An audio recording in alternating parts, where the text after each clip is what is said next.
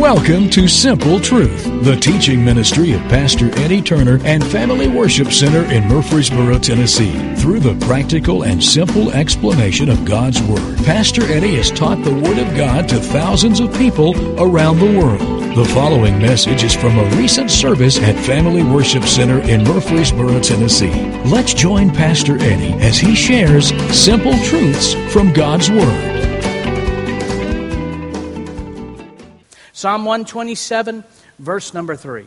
Psalm 127, verse number 3. I'm going to read out of a couple different translations this morning. It says in the Good News translation, children are a gift from the Lord. They are a real blessing. The son a man has when he's young, notice what he says when he's young. A son a man has when he is young are like arrows in a soldier's hand. Happy is the man who has many such arrows or many such sons. He will never be defeated when he meets his enemies in the place of judgment. And then the New Living Translation, which has become one of my favorite translations, it says this: children are a gift from the Lord. They are a reward from Him. Children born to a young man are like arrows in a warrior's hands. How joyful is the man whose quiver is full of them. That word quiver literally means a container. How joyful is the man whose container is full of them. He will not be put to shame when he confronts his accusers at the city gates. How many of you have children? Raise your hand. How many of you have grandchildren? There's always a bigger amen for the grandchildren. This weekend we had the joy of keeping two of our grandchildren for a night. We had the 2.5-year-old Aubrey, and we had the 10-year-old Bryson. You can imagine which one demanded the most attention. The 2.5-year-old. Being a grandparent is a new adventure for Amanda and I. This past summer we were instantly thrown into the grandparent arena because our son last year reconnected to a beautiful lady who he had gone to kindergarten with 25 years earlier. When they reconnected last year, things had changed quite a bit. Tyler was enjoying the single life, living on a houseboat, playing weekends on his Mastercraft ski boat at the lake, and driving a new Nissan 370Z sports car. Likewise, things for Brittany had changed as well. A marriage she had desperately tried to hold together had been destroyed because of drugs and addiction. And she found herself as a single mom with 3 adorable children living back home with her parents. 1 year later, a marriage takes place, and the houseboat is for sale. The Mastercraft ski boat is now owned by a pastor we all know.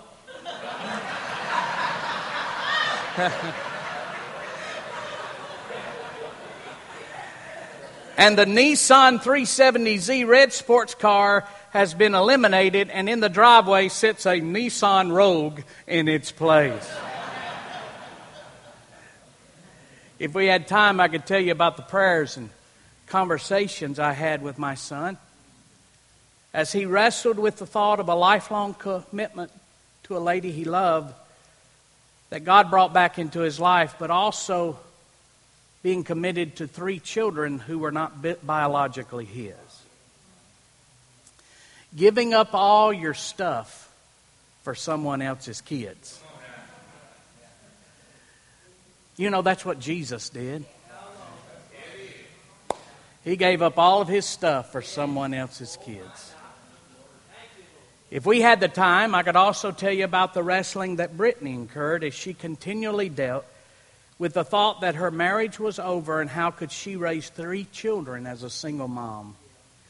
Should she pray and ask the Lord to send another man into her life? What man would take on this responsibility? Why would any man want to raise 3 children that were not his? Some of you ladies know exactly what I'm talking about this morning. You know that struggle, and some of you guys know that struggle as well. And you feel at times you're living in a hopeless situation, and it's, just to be honest with you, it's because of these kids.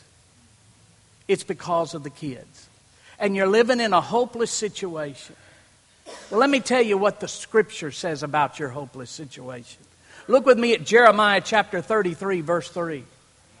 The Lord says this, "Call to me and I will answer you, and I will show you great and mighty things which you do not know." Listen, single moms, single dads, people who find yourself this morning in a heartbreaking relationship with someone that doesn't seem like it's going to materialize and work out. Let me tell you something. You can call upon the Lord and He understands, and He will show you great mighty things that you thought were impossible to happen can happen again. All right? Isaiah chapter 65 verse 24 says this, "It shall come to pass that before you call, I will answer. And while you are still speaking, I will hear." Luke chapter 11 verse 9, one I remind the Lord constantly about. "So I say to you, ask and it will be given to you. Seek and you will find. Knock and it will be opened to you." It's in the continuous tense, and He's saying, ask and keep on asking. Seek, keep on seeking. Knock and keep on knocking, and it will be given to you. And then Psalm 91:15, one of my favorites, says, "He shall call upon me." You will call upon Him, and He will answer you. He will be with us in trouble. He will deliver us and honor us. Let me tell you this morning, God is not hindered or limited by the difficulty of our situation. I don't care how difficult it is for you this morning. God is not hindered or limited by the difficulty of your situation. He is only limited. God is only limited by our lack of willingness to believe. He's only limited by our lack of willingness to believe. So Amanda and I are brand new to this grandparent thing. And let me tell you something. It sure is fun. It sure is fun. Me and Bryson went Friday night to see Lego Batman. I tell you, that was the best movie. There wasn't no women crying. There wasn't no killing. There wasn't no drama with adult drama on there. Somebody cheating on somebody or something. It was just Batman as a Lego man beating the Joker. I sat there. The only stress I had was I going to get more popcorn out of that bucket than Bryson was going to get out of that bucket. That was the only stress I had all night long. I've discovered it's a great adventure being a grandparent. How many of you discovered it's a great adventure being a grandparent? Children are God's gift. Amanda and I had our two, and we weren't mature enough to realize how great a gift we had. We saw an expense. We saw somebody that kept us up at night. We saw someone stealing our health and stealing our rest and stealing our money and stealing our sleep. You know, we saw somebody stealing our time and stealing our fun and stealing our vacations. That's what we saw when we were immature. Now, as I've become a grandparent, I can say, boy, children are a gift of God. Psalm 127 verse 3 says, "Children are a gift from the Lord. They are a real blessing." They are a real blessing.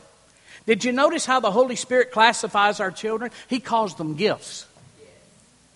The Holy Spirit calls our children's gifts. And then He says they're gifts from the Lord. They're gifts from the Lord. Your child might have arrived from a situation that wasn't the best. A relationship that should have been. A moment of physical intimacy that you let it get away from you, and if you had it to do over again, you would not have gotten yourself in that situation. Your child might be here today because of that moment that you wished you could take back. But I'm going to tell you, regardless of how they came, the Bible says they're still gifts from the Lord. Children are gifts from the Lord. A more accurate translation says this. This is literally what it says. Children are gifts belonging to the Lord. They belong to the Lord. They don't belong to us. They are the Lord's gifts. The King James translation calls our children the heritage of the Lord. Jewish rabbis used to teach that a child has three parents God, the biological father, and the biological mother. God, the father, and the mother.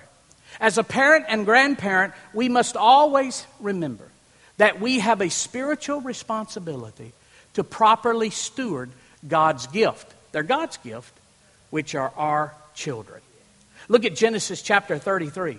Look at Genesis chapter 33, talking about Jacob, the great patriarch Jacob. Genesis chapter 33, verse 1 says, "Then Jacob looked up and saw Esau coming with his 400 men. So he divided the children among Leah, Rachel, and his 2 servant wives. He put the servant wives and their children at the front, Leah and her children next, and Rachel and Joseph last." This Jacob, he was a character. He sees a mad brother coming at him, and he puts the women out there in front. I know, I've met some Jacobs here in Murfreesboro. I've met some of those guys. Then Jacob went on ahead, and as he approached his brother, he bowed to the ground 7 times before him. Then Esau ran to meet him and embraced him, threw his arms around his neck, and kissed him, and they both wept. 2 brothers getting back together. Verse 5, "Then Esau looked at the women and children and asked, 'Who are these people with you?' Notice his response, Jacob's response. "These are the children God has graciously given to me." "Your servant," Jacob replied. They are God's gift that He gives to us. It's our responsibility as adults to steward properly God's gifts. They're not just a IRS exemption. All right?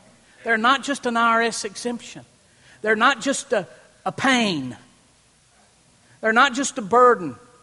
They're not just a trial. They are God's gift.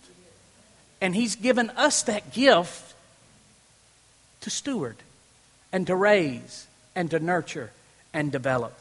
So this morning I want to talk to you about a few principles that Amanda and I have learned raising our 2 children. Number 1, a man's spiritual insight is tied to his responsibility as a parent. I have a lot of people that say, "Pastor, I just want to know more about the Lord." You want to know more about the Lord? Then become the parent God wants you to be. Amen. There's some things you'll only know about the Lord as by being a good parent. Look at Genesis chapter 18. Let me show it to you. Let me prove it to you. Let's read several verses. One of the most fascinating chapters in the whole Old Testament. Genesis chapter 18. "Then the Lord appeared to him," Abraham, "by the trees of Mamre as he was sitting in the tent door in the heat of the day. So he lifted," Genesis chapter 18 verse 2. "So he lifted his eyes and looked, and behold, 3 men were standing by him." 3 men were standing by Abraham. "And when he saw them, he ran from the tent door to meet them and bowed himself to the ground and said, 'My Lord, if I have now found favor in your sight, do not pass on by your servant. Please let a little water be brought and wash your feet and rest yourselves under the tree. And I will bring a morsel of bread that you may refresh your hearts. After that you may pass by, since you have come to your servant.' They said, 'Do as you have said.'" 3 angels. And they appear to Abraham. And Abraham says, "Hey, let me feed you here. Let me give you some nourishment." So Abraham hurried into the tent to Sarah and said, "Quickly, make ready 3 measures of fine meal, knead it and make cakes." And Abraham ran to the herd, took a tender and good calf, gave it to a young man, and he hastened to prepare it. So he took butter. Thank God for butter. Everything's better with butter. So he took butter and milk. See, he believed in cornbread and buttermilk. You people who drink cornbread and sweet milk, cornbread, he took butter and milk. So, Old Testament, it's buttermilk. So he took butter and milk and the calf which he prepared, and it set it before them, and he stood by them under the tree as they ate. Then they asked to him, "Where is Sarah your wife?" He said, "Here in the tent." And he said, "I will certainly return to you according to the time of life, and behold, Sarah your wife shall have a son." You got to remember, Abraham's 100 and Sarah's 90. Sarah was listening in the tent door, which was behind him. Now Abraham and Sarah were old, well advanced in age. and Sarah had passed the age of childbearing. Therefore Sarah laughed within herself, saying, after I have grown old, shall I have pleasure, my Lord being old also? No, she says, after I've grown old, am I going to have a child? And that guy I'm married with, he ain't got it in him. He ain't got it in him. And the Lord said to Abraham, why did Sarah laugh?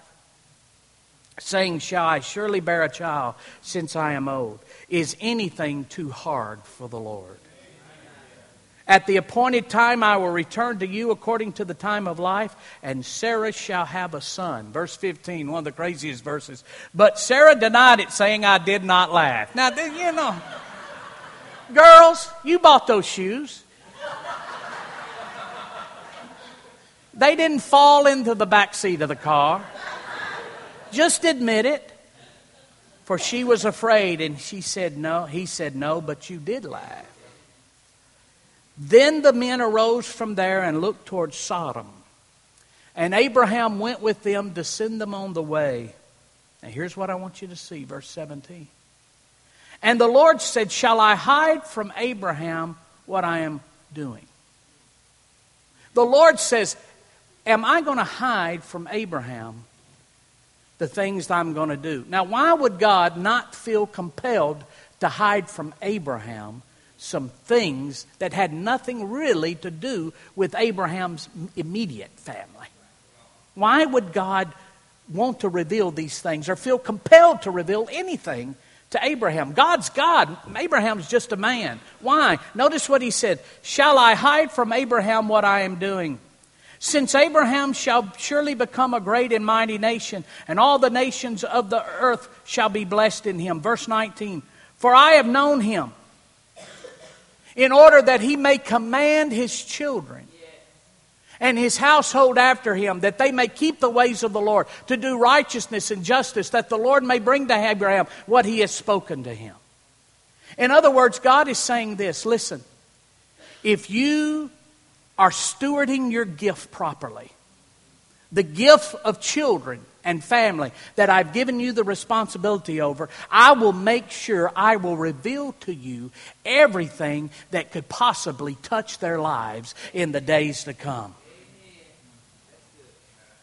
See, our spiritual insight can be directly tied to our responsibility as godly parents.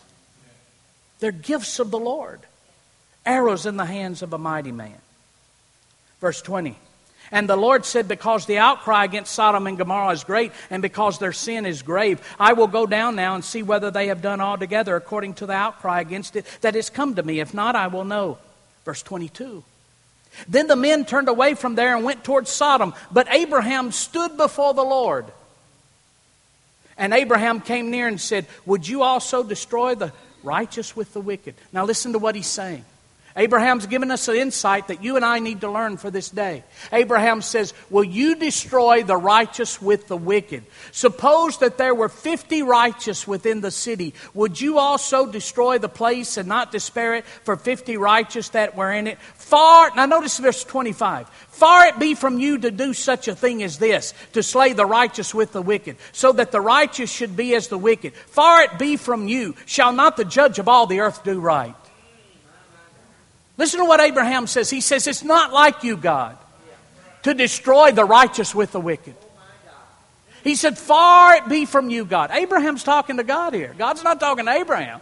Abraham's talking to God. He says, God, it's not like you. See, understand, this father understood the character of God. He says, it's not in your character, God, to destroy the righteous with the wicked. He says, if you could find 50 people in Sodom and Gomorrah, would you spare the city? Verse 26. So the Lord said, if I find in Sodom 50 righteous within the city, then I will spare all the place for their sakes. Now Abraham had been there, so he knew how such a sinful and lawless place it was. So he begins negotiating. 27. Then Abraham answered and said, indeed now I who am but dust and ashes have taken it upon myself to speak to the Lord. Suppose there were 5 less than 50. 45. would you destroy all the city for a lack of 5? And he said, if I find 45 righteous, I will not destroy it. Verse 29, and Abraham spoke to him again and said, suppose there be 40. Can I get 40? Can I get 40? Can I get 40? Suppose there were 40 there. He said, I will not do it for the sake of 40. Now listen to you. Listen. Some people, and you see it on Facebook, and you see it on social media and something, God's going to destroy America. He's not going to destroy America. God's not going to destroy America. You know why God's not going to destroy America? Because of the righteous. Because of the righteous. And he spoke to him yet again, verse 29, suppose there be 40 found there. He said, I will not do it for the sake of 40. Verse 30, then he said, let not the Lord be angry, and I will speak, suppose 30 be found there. He said, I will not do it if I find 30 there. He said, indeed now I have taken upon myself to speak to the Lord. Suppose 20 should be found there. So he said, I will not destroy it for the sake of 20. And he said, let not the Lord be angry, and I will speak but once more, suppose 10 should be found there. And he said, I will not destroy it for the sake of 10. Do you hear what he's saying? God's saying, I don't want to bring judgment. I'm looking for a reason not to bring judgment. Here's what else you need to understand. Abraham determined the destiny of Sodom. Sodom didn't determine the destiny of itself. The destiny of our nation is dependent upon the church of the Lord Jesus Christ, not Washington, D.C. Do you understand that? If the church stops praying, our nation is gone. They might tell you you're out of mainstream. They might tell you that you have nothing as Christians. We don't want to hear what you have to say. But we know, according to the Word of God, it's the church that determines the destiny of any country. Notice, God says, I will not destroy it for 10. And then notice how this ends.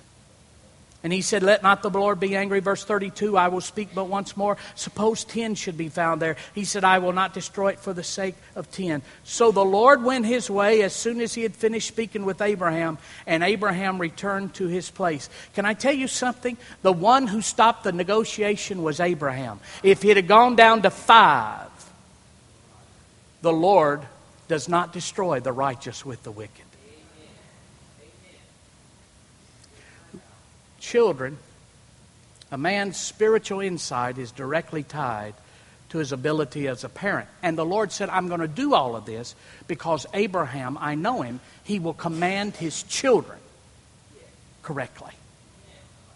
Here's the second thing Amanda and I have learned over the years, that children are the arrows of a mighty man. Look at Psalm 127, verse 3. Children are a gift from the Lord. They are a reward from Him. Children born to a young man are like arrows. Everybody say arrows. Bob Rainey has allowed me to use. He's brought me one of his arrows. Bob, has this ever killed anything? Not that one. This is one Pat shot. And you pulled out the ceiling, wasn't it? Then the one Pat shot. They are a reward from Him. Children born to a young man are like arrows in a warrior's hands. Not only does the Bible teach us that children are God's gift to us, it also says that children are arrows in a warrior's hand. It doesn't say that children are simply arrows. It says that our children are arrows in a warrior's hand. So the warrior has as much to do with the efficiency of the arrow as the arrow itself. An arrow is not effective. An arrow is not effective on a shelf or in a container. An arrow's effectiveness is directly tied to the ability of the archer, who is the parent or the guardian who releases the arrow, who is the child. Now here's what you need to understand as parents. As the archer, you have authority. You have spiritual authority. Parents, grandparents, and guardians, understand you have authority in the spiritual realm concerning the children under your care. You have authority. Some of you are just letting the devil wear your children out, and you just need to put your foot down and say, no, this ain't going to happen. I have authority. Remember, they're God's gifts. God would never give you a gift without giving you the authority to steward that gift. You have authority under children in your care. Spiritual authority. Look at Mark chapter 5, verse 21. Turn over to the New Testament. Mark chapter 5, verse 21. Now when Jesus has crossed over again by the boat to the other side, a great multitude gathered to him, and he was by the sea. And behold, one of the rulers of the synagogue, Jairus by name, and when he saw him, he fell at his feet and begged him earnestly, saying, My little daughter, here's a father coming in behalf of her child. My little daughter lies at the point of death. Come and lay your hands on her that she may be healed and she will live. So Jesus went with him, and a great multitude followed him and thronged him. Now notice, Jesus responded to the Father's request of faith. Mark 5:24. So Jesus went with him, and a great multitude followed him and thronged him. Faith doesn't deny reality. Faith believes God can change any present reality. Notice what the Father says. My daughter is at the point of death. Faith, over the years I've heard Christians who get, and I love the message of faith, and I grew up in the Word of Faith camp, and I love it, but they get all messed up on it. You'll hear them say, somebody else say, well, don't say that, don't say that, don't say that. Listen, faith does not deny reality. Notice what the Father said. My daughter is at the point of death. That was the reality. We're in a bad spot here. She's getting ready to die. The Father didn't say, she's not sick. She's not sick. I'm not confessing that. I'm not believing that. That's not what the Father said. Faith does not deny reality. Faith does not deny reality. Faith believes God can change the present reality. My daughter is at the point of death. That's the reality. But you come and lay your hands on her and she'll be healed. See, faith does not deny reality. Faith believes God can change the present reality. Now hear what I'm about to say. The Father placed a demand on God. The Father, the steward, the one who's responsible for the gift, placed a demand on God. It wasn't a demand from a motivation of pride or rebellion, but a demand from a steward asking the master to confirm his authority over an enemy that was trying to steal his gift. He placed a demand on God. The Father, you can place it. I've done it. 18 months old. Tyler was 18 months old, and he'd been having reoccurring seizures. And we had just taken him to the doctor. And the doctor said, well, give him this pink medicine. How many of you know what that pink, you remember what that pink medicine was? We just wore that pink medicine out. I mean, I own more stock in pink medicine than anything. And we were leaving the doctor's office, and we'd gotten a block away from the doctor's office, and he had another seizure in the car. We've been parents for just a little over 12 months. We don't know what we're doing. We're scared to death. We're trying to pastor a little church, trying to walk in faith, trying to raise a kid who's sick. And this kid has another seizure right after leaving the doctor's office. We spin around, and Amanda grabs him out of the seat and runs into the doctor's office. And next thing I know, she's coming right out with him in her arms. And she said, the doctor said, let's get him straight to the hospital. The hospital was like 3 blocks away from the doctor's office. So she gets back in the car, and we take off. And the doctor must have gone out the back of his office, got in his car, and when about the time we got there and got him into the emergency room, the doctor comes out of the back of the emergency room, and he takes our son. And he says, I'm afraid it might be spinal meningitis. And I looked at him and I said, what's spinal meningitis? She said, Daddy, Eddie, that's not good. I said, really? She said, no. And he grabbed him and took him in there. And I immediately left the emergency room and ran down the hallway to the hospital chapel. I go in the chapel, and I run. The chapel's probably not bigger than this platform, and it was one of these, like the Catholics wear the cross, and it was real neat place. And, two places I like the hospital, cafeteria and the chapel. I like both of them. Good mashed potatoes at the hospital. Always a good mashed potato. For people who don't have teeth, they got to get them real creamy, you know. So I know where the cafeteria is, and I know where the chapel is in every hospital. You need both as a pastor. So I ran to the chapel. I ran to the front, and I fell face down, just weeping. I heard the door open, and I was thinking, it's Manda, or it's somebody, a nurse or somebody. Maybe the chaplain saw me come in, or maybe just somebody. And I was crying, and I heard the door open, so I thought I better calm down. And then I heard this voice, like you and I talking. This voice said this: if you'll stop preaching today, your son will live. And immediately a darkness came into that room. And it startled me, and out of my mouth said these: I will never stop preaching the gospel, and my son will live and not die. And again I heard it: if you'll stop preaching today, your son will live. And out of my mouth I said, I will never stop preaching the gospel. My son will live and not die. And immediately I remember saying to the Lord, Lord, you gave me this boy, and I gave him back to you the day he was born.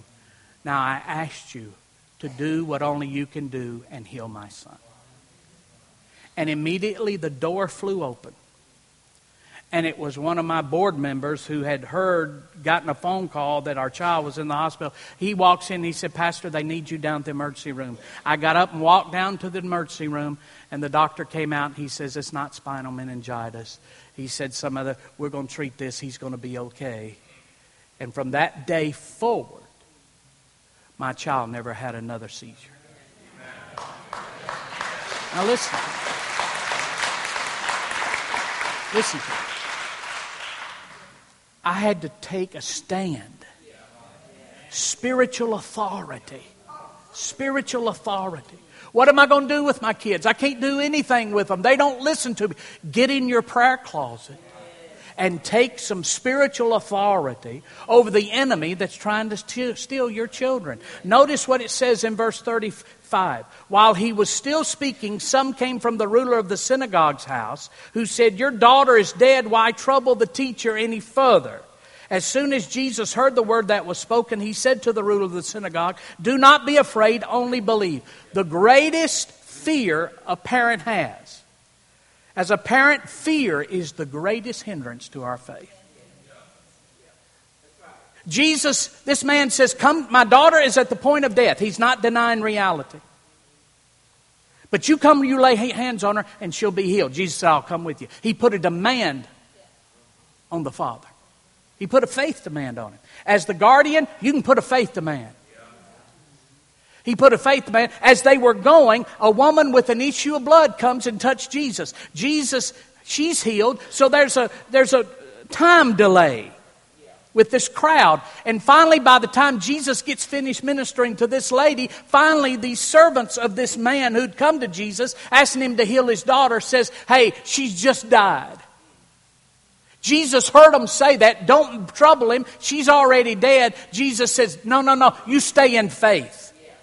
Don't let fear steal your faith. Don't let fear steal your faith. Some of you parents have had dreams for your children. The Lord has showed you what He's going to do for your children. And now it seems like today they're so far removed from that, you're about to let go of that dream. Don't let fear steal your faith. Don't let fear steal your faith. Verse 37. And he permitted no one to follow him except Peter, James, and John, the brother of James. Then he came to the house of the ruler of the synagogue, saw a tumult and those who wept and wailed loudly. When he came in, he said to them, why make this commotion and weep? This child is not dead but sleeping. And they ridiculed him. But when he had put them all outside, He took the father and mother of the child and those who were with him and centered where the child was lying. You know what the Lord taught us? Our children will never reach their destiny surrounded by the wrong people. Children will never reach your destiny surrounded by the wrong people. Notice he had to put some people out. And as the spiritual guardian, you have the responsibility. Jesus had to put some people out because he understood that child would never reach its destiny surrounded by the wrong people. Verse 41, then he took the child by the hand and said to her, Talitha Kumi, which is translated, little girl, I say to you, arise. Immediately the girl rose and walked, for she was 12 years of age. And they were overcome with great amazement, but he commanded them that strictly that no one should know it, and said that something should be given her to eat. Glory to God. Anytime you're eating, it's a healing in the house.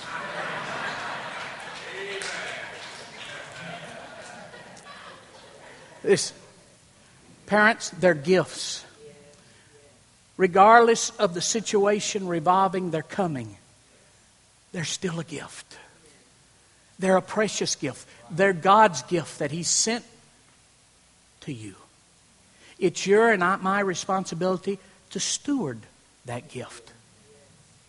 My spiritual insight as a parent is directly tied to my commitment and motivation and ability to steward God's gift. If He knows that I'm going to raise my child in the fear and admonition of the Lord, He will make sure I know about things that I need to know that's going to affect this child's life. Fear will try to come in and continue to prohibit me from being able to help that child get to their destiny. But at all times, I must, as the guardian, I have the responsibility to make a faith demand. I have spiritual authority in the spirit realm for that child. And sometimes in that child's life, for them to reach their destiny, you've got to make sure some people are out of their life. And I have that response. I can't tell you the number of boys and girls that we've prayed away. We've prayed away. Let me tell you, let me give you some practical. I'll finish with this. You got a girl, some of you've got girls, beautiful girls. All of our little girls are beautiful. Let me tell you, daddies, let me tell you, mamas, let me tell you the best remedy in the natural to keep boys away from your little girls. Send them, get them at the horse barn every day. Get them at the horse barn every day. Little boys with bad motives don't want to hang around the horse barn. They don't want to muck stalls. They don't want to mess with that manure. Listen, I don't want your manure messing with my girl's manure. I'll take a horse manure over your manure any day of the week.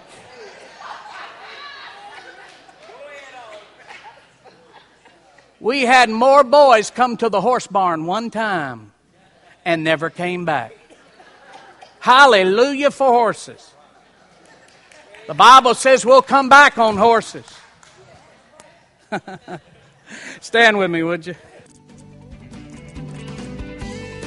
Thank you for listening to The Simple Truth with Pastor Eddie Turner. Please join us at Family Worship Center, 3045 Memorial Boulevard, Murfreesboro, Tennessee, when you are in the Middle Tennessee area. You can also learn more about FWC at our website, www.familywc.com.